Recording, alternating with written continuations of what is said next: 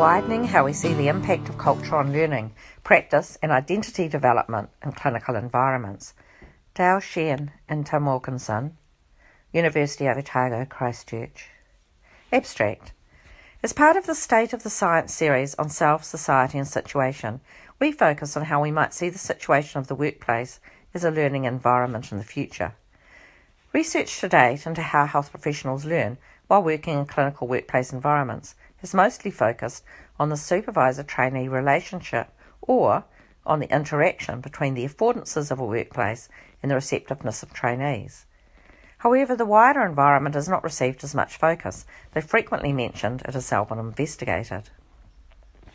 We suggest there is a need to embrace the wider institutional factors, recognise and acknowledge an organisation's values and cultures as they impact on clinical learning, in order to work with these, not around them or ignore them, to make what may be tacit visible through reflection and observation, and to embrace a range of perspectives on culture. Leonardo da Vinci.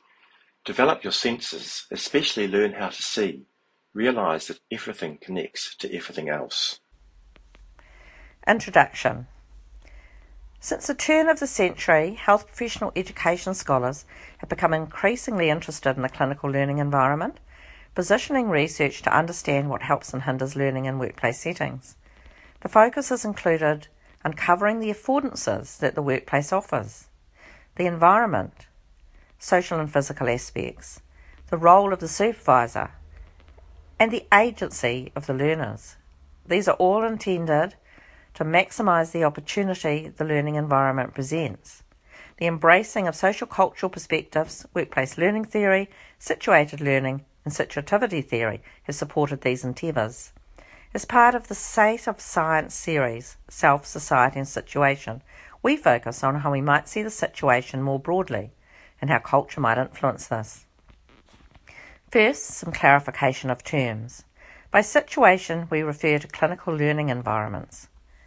The clinical learning environment itself has resisted definition, but for our purposes includes a clinical workplace where learning occurs. This deliberately wide view encapsulates the environments that primarily focus on work, as well as those that focus on the delivery of healthcare services, while providing learning experiences for practitioners and trainees. It includes undergraduate and postgraduate training, as well as ongoing practice stages of training. We also see this as including all health professions. Some try to separate work from learning, but we take a more integrated view. It was not until 2019 that a conceptual framework of the learning environment was proposed, which highlighted a personal component, a social component, an organisational component, physical spaces and virtual spaces. Likewise, culture has resisted definition. Culture-like competence may have become a God term in health professional education. Lingard warns us that the danger with God terms is that through repeated use and familiarity, they become suggestive of a natural, universal and inevitable order of reality. Teasing them apart is an exercise in making them unfamiliar, excavating the motivations that underpin them, and opening space for an adaptive and flexible discourse. However, recent work, which we discuss later in this paper, has clarified components of culture.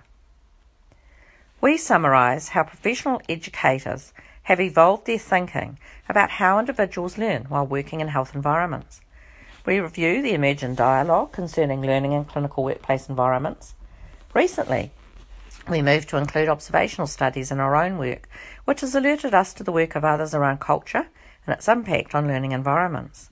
We share our reflections and offer illustrative case studies, concluding that organisation culture and wider aspects of culture are factors that are often mentioned but less often explored.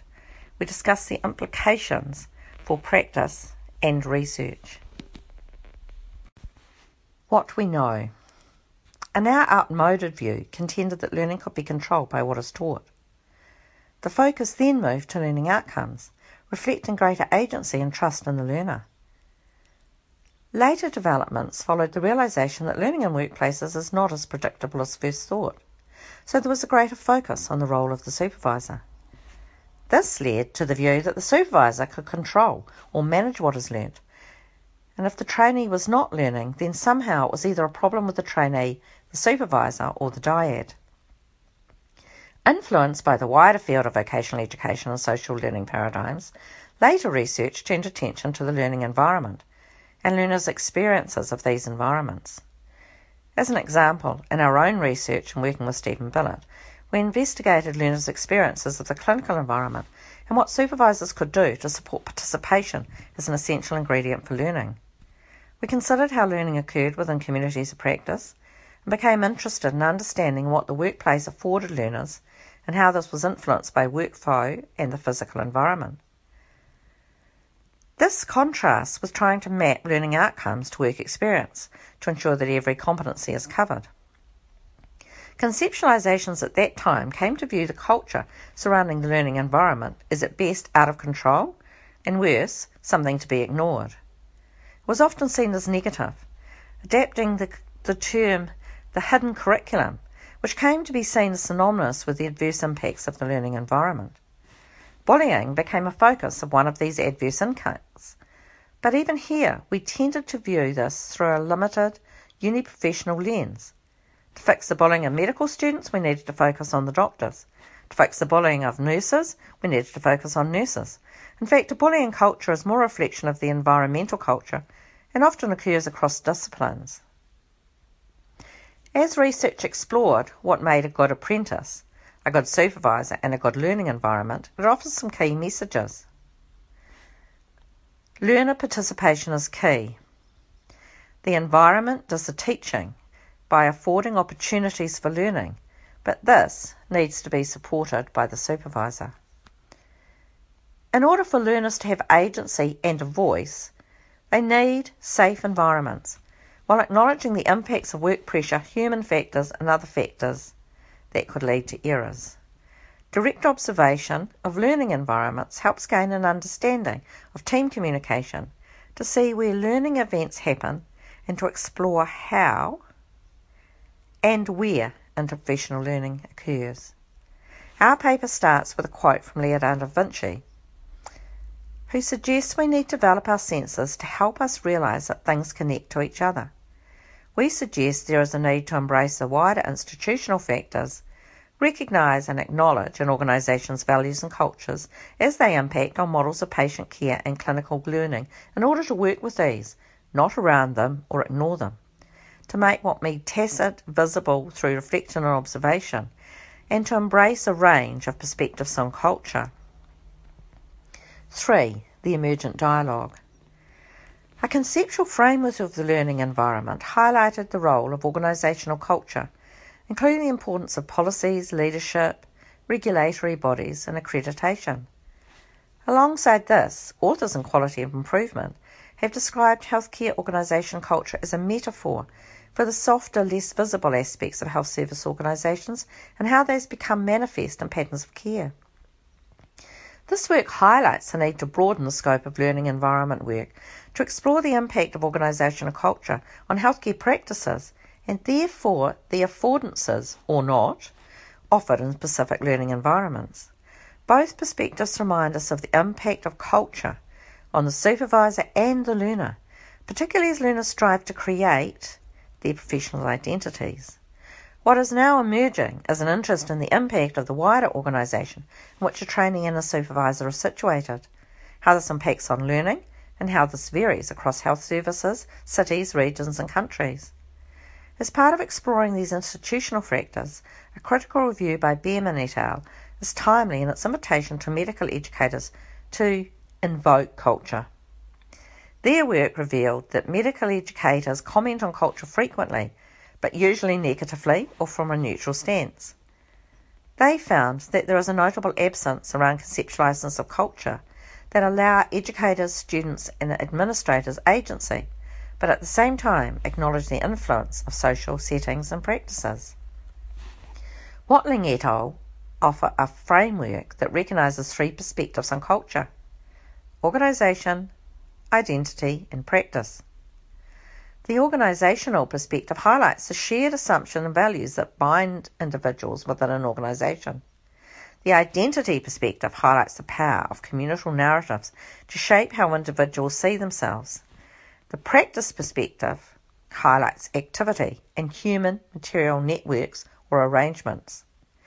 We have embraced or adapted these perspectives, and for each we offer illustrative case studies and potential programs of inquiry, while recognising there is a common thread across all three. Working within and across these perspectives is very likely to complement other work and/or provide opportunities for partnership with other health researchers and to design mixed methods approaches with interdisciplinary collaborators. We provide a figure in the published article that provides a conceptual view illustrating that the culture of a learning environment is multi-layered and multifactorial.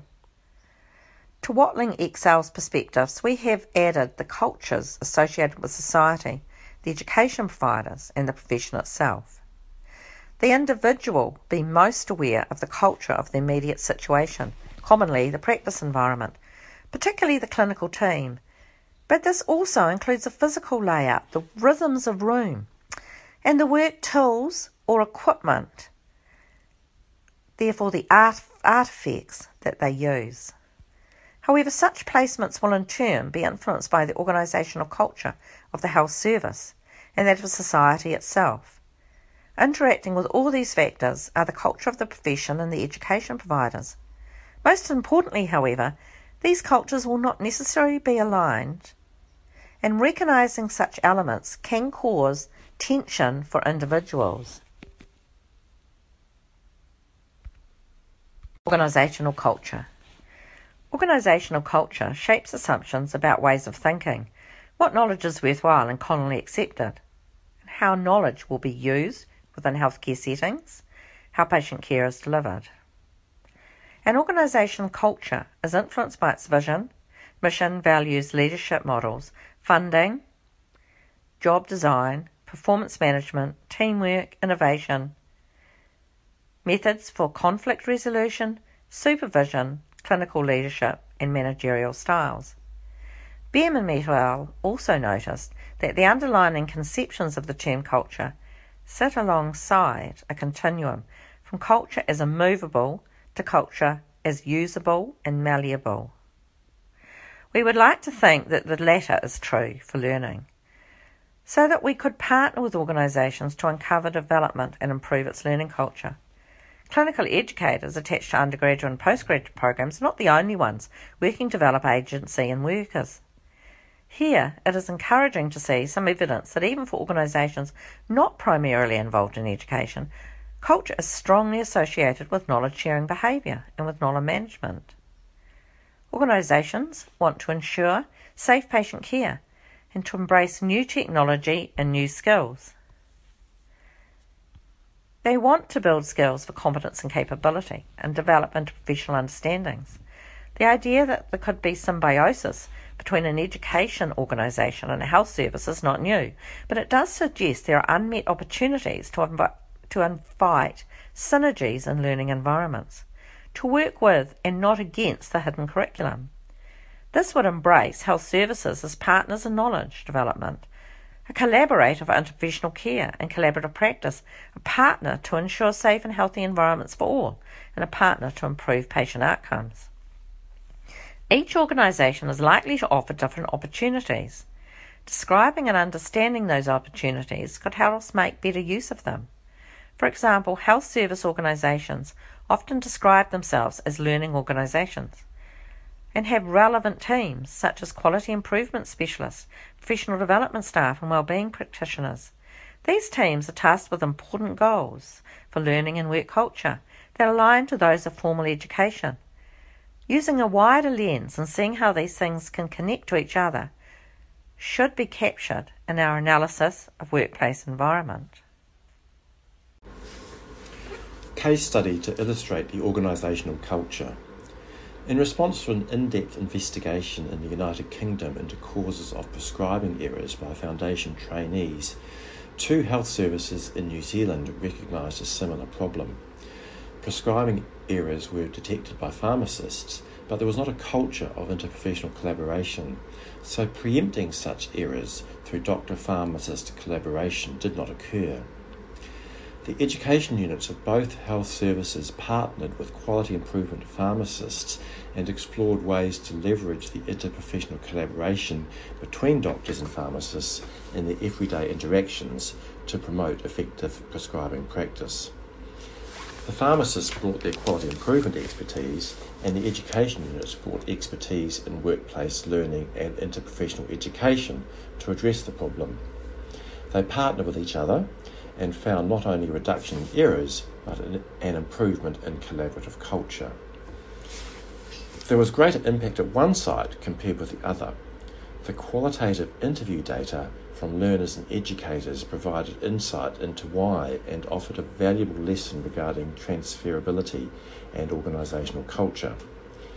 The site with the greatest effect had a simulation unit that provided a high level of support for the simulations, as well as prior experience of interprofessional ward-based coaching.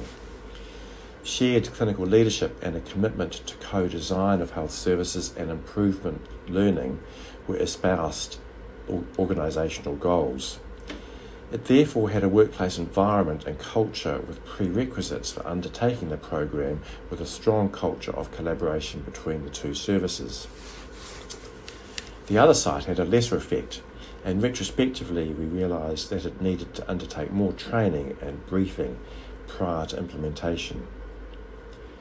Dual site implementation reminds us that workplace contextual and cultural factors will vary across sites, and any widespread implementation needs to anticipate this. All sites have their own implementation strengths and challenges. Practice culture. Practice culture is often manifest at the healthcare team level. Trainees often notice this. The norms, expectations and common practices are acceptable in one team may be less acceptable in another. This is sometimes encapsulated in the phrase, "This is how we do things here." Such a culture is often set by a senior member of the team, a senior nurse or senior doctor. Each team has its idiosyncrasies and protocols, not all of which are explicit or even able to be enunciated by the team members. Understanding these idiosyncrasies and making them explicit has been found to be an important prerequisite to effective supervision. They can also shape what affordances the workplace offers, and therefore what can be learnt. Likewise, the physical layout and equipment that is available and the natural rhythm of the workplace are all influential on learning, yet vary considerably from place to place. Rather than pretend these are variations that do not exist, we need to find ways to make them more explicit so that we can then understand how they act. This is particularly important when scaling up an education program or rolling out a program to other centres. Supervisors are both influenced by and contributors to their organisation's culture, often in a cyclic, interdependent way. Because of their immersion in local culture, they may not be aware of how it is impacting on their tacit beliefs about supervision and their identity as a supervisor. Cantillon et al. Suggest faculty development should attempt to increase teachers' mindfulness of the environment factors that sharpen their identities, beliefs and practices as supervisors. This has implications for supervisor training, highlighting a need to assist new supervisors to move away from having the appropriate disposition to enacting the appropriate disposition.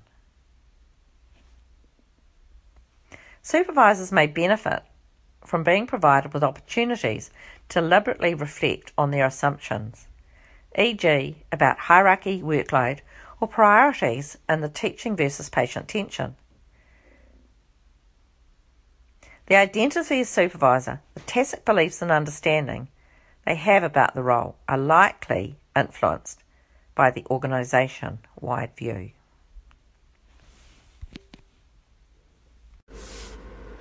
Case studies to illustrate the practice environment.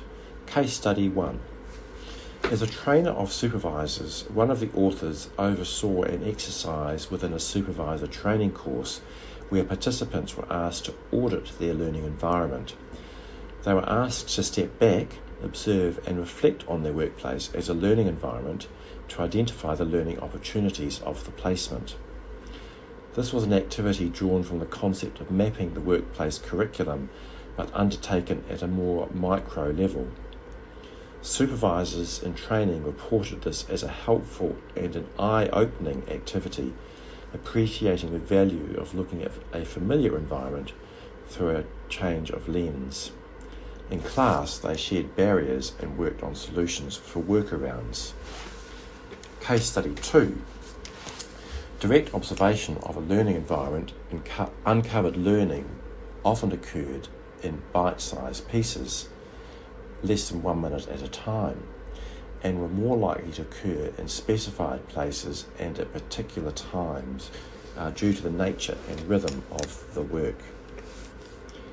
Case Study 3. The pathways of experiences and pedagogic properties of 2 midwifery placement sites were mapped to identify how the midwifery curriculum could be ordered and augmented by particular pedagogic practices that realise the programme's intended learning outcomes. The 2 different practice-based experiences generated distinct learning outcomes for the students. Identity. Developing a professional identity is one of the tasks of becoming an independent health professional. The learning environment and its culture also impact on identity, which in turn depends on the stage of training. At an undergraduate level, the learning environment is most often seen as the source of clinical experiences. Later, as new graduates, it is seen as a place to shape professional identity, to shape career decisions, and to be employed. It is only when health professionals become more senior and fully immersed in the work environment that such environments become more consistent and predictable. It is at the more senior level, however, that practitioners have greater agency in shaping the environment culture. An internship can be viewed as a period of identity formation and as a self-determined active process of becoming a doctor. It requires a wider perspective than enculturation or socialisation theories to understand the significant transition. For example, a model from management literature could be used to describe internship as a process of becoming as an unfolding and a transition of the self over time. Learning to be part of an interprofessional team is another challenge to professional identity. It requires balancing perspectives and juggling one's own professional roles with team roles. Activities such as healthcare team challenges have increased students' and interns' understanding of each other's professions and roles and led to recognising each other in the workplace. For new practitioners, there is much identity work to undertake, and the challenge of moving into a profession and working in an environment that for many may be at odds with their values and perception of their role as a health professional. The enculturation of individuals into a work environment has been well illustrated recently in New Zealand, where the medical workforce has seen a substantial increase in Indigenous, that is Māori, and Pacific graduating doctors. The following case study, taken from the perspective of Emma Espiner, a newly graduated Māori doctor, and an award-winning podcast, demonstrates the challenges of managing identity as a Māori medical student within a health workplace culture that is predominantly non-Māori and within a healthcare system associated with unequal health outcomes for Māori. Case study illustrating reconciling personal culture with organisational culture. In a podcast series, a Māori medical student, Emma Espiner, describes what it is like working in a health system that discriminates against your people. She says, unequal outcomes is jargon for a better chance of dying if you're a Māori. She discusses how it is one thing to learn about Māori health statistics at medical school and another to see this playing out in real time with real people, your whānau or extended family. She describes the experience of a general practitioner working as a doctor for a Māori health provider. She says, once I described my epiphany to someone who was heavily involved in the health of her community. She snorted when I started to expound on my conceptualisation of wellness and said, in not so many words, that for Māori, wellness is not individual wellness, but is instead the wellness arising from collectivism. While community governance and ownership are defining features of this particular Māori health provider, this does not translate into having control over the delivery of healthcare into the communities that provide the services. Like all Māori health providers, the funding mechanisms, contract reporting requirements and measures of success are dictated by and defined by structures and systems that reflect a non-Māori world. It is this environment that further distinguishes Māori health providers, the ongoing political struggle for self-determination, and it is in this world that I work. This example reflects that the challenge for Māori health practitioners is that they are advocating for change while having to do their best within the current system. She says, "You are putting on the Band-Aid while designing the new world and all the while fighting those who do not agree with you." This case study illustrates the impact of society, culture on an organisation and how health services are provided. It also illustrates how dominant culture can perpetuate inequities. Furthermore, it shows how these effects can be manifest at the individual level, while a practitioner from one culture may find it hard to reconcile their values and beliefs with those of the organisation. It further illustrates that it should not always be the individual who has to change to fit within the organisation's culture. Rather, individuals can advocate for wider system changes. Revealing culture. If we are to better understand these effects of culture, how might we recognise them? Culture is often unseen by those immersed in it, but can be recognised by noting norms and values. Some questions to uncover these unseen norms might be to ask: do we observe each other's practice, and how is this enacted? Is it seen as a way of helping each other learn, or is it to make judgments? How do institutions feed back to each other? How does a health service feed back to a training institution? And how does a training institution feed back to a health service? What happens as the response of that feedback?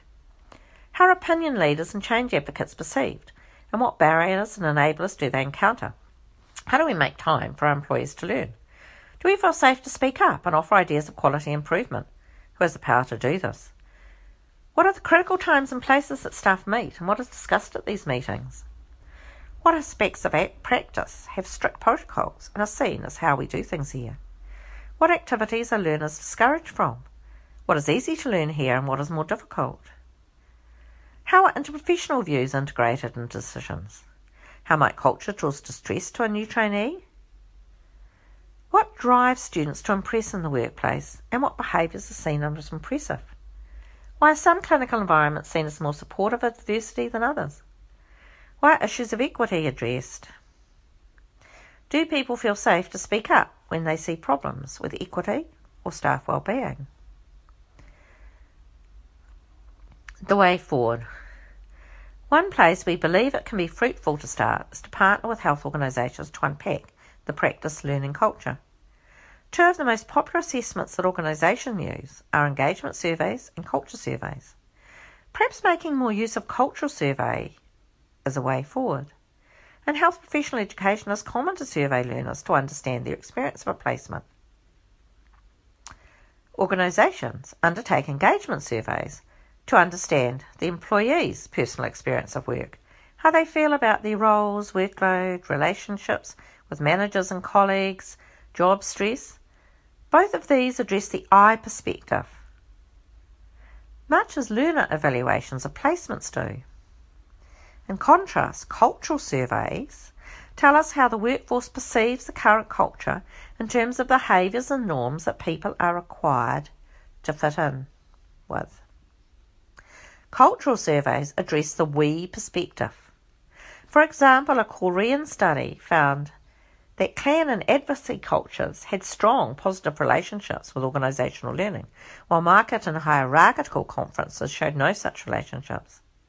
While the results of such surveys may be open to interpretation and their usefulness challenged, the discussion and conversations that ensue could be informative.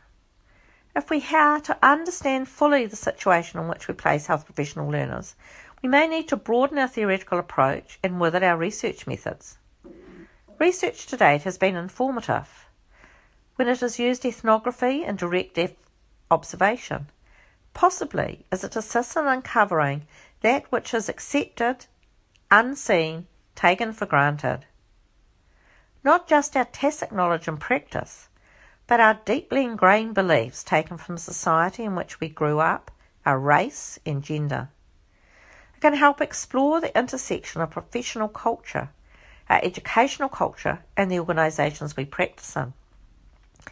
We should explore collaborative research that extends beyond the triad of trainee, supervisor and patient to create research synergy among education, ethnography, quality improvement and implementation science.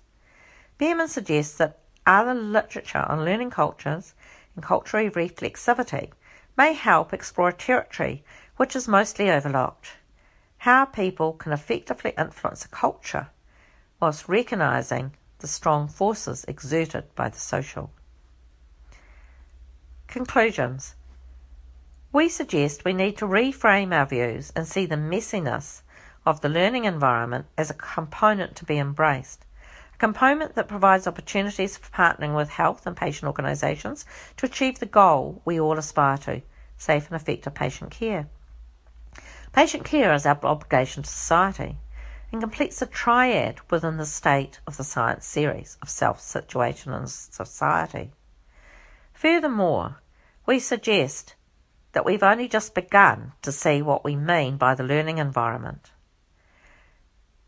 It is more than the work that needs to be done, and it is more than the trainee and supervisor relationship.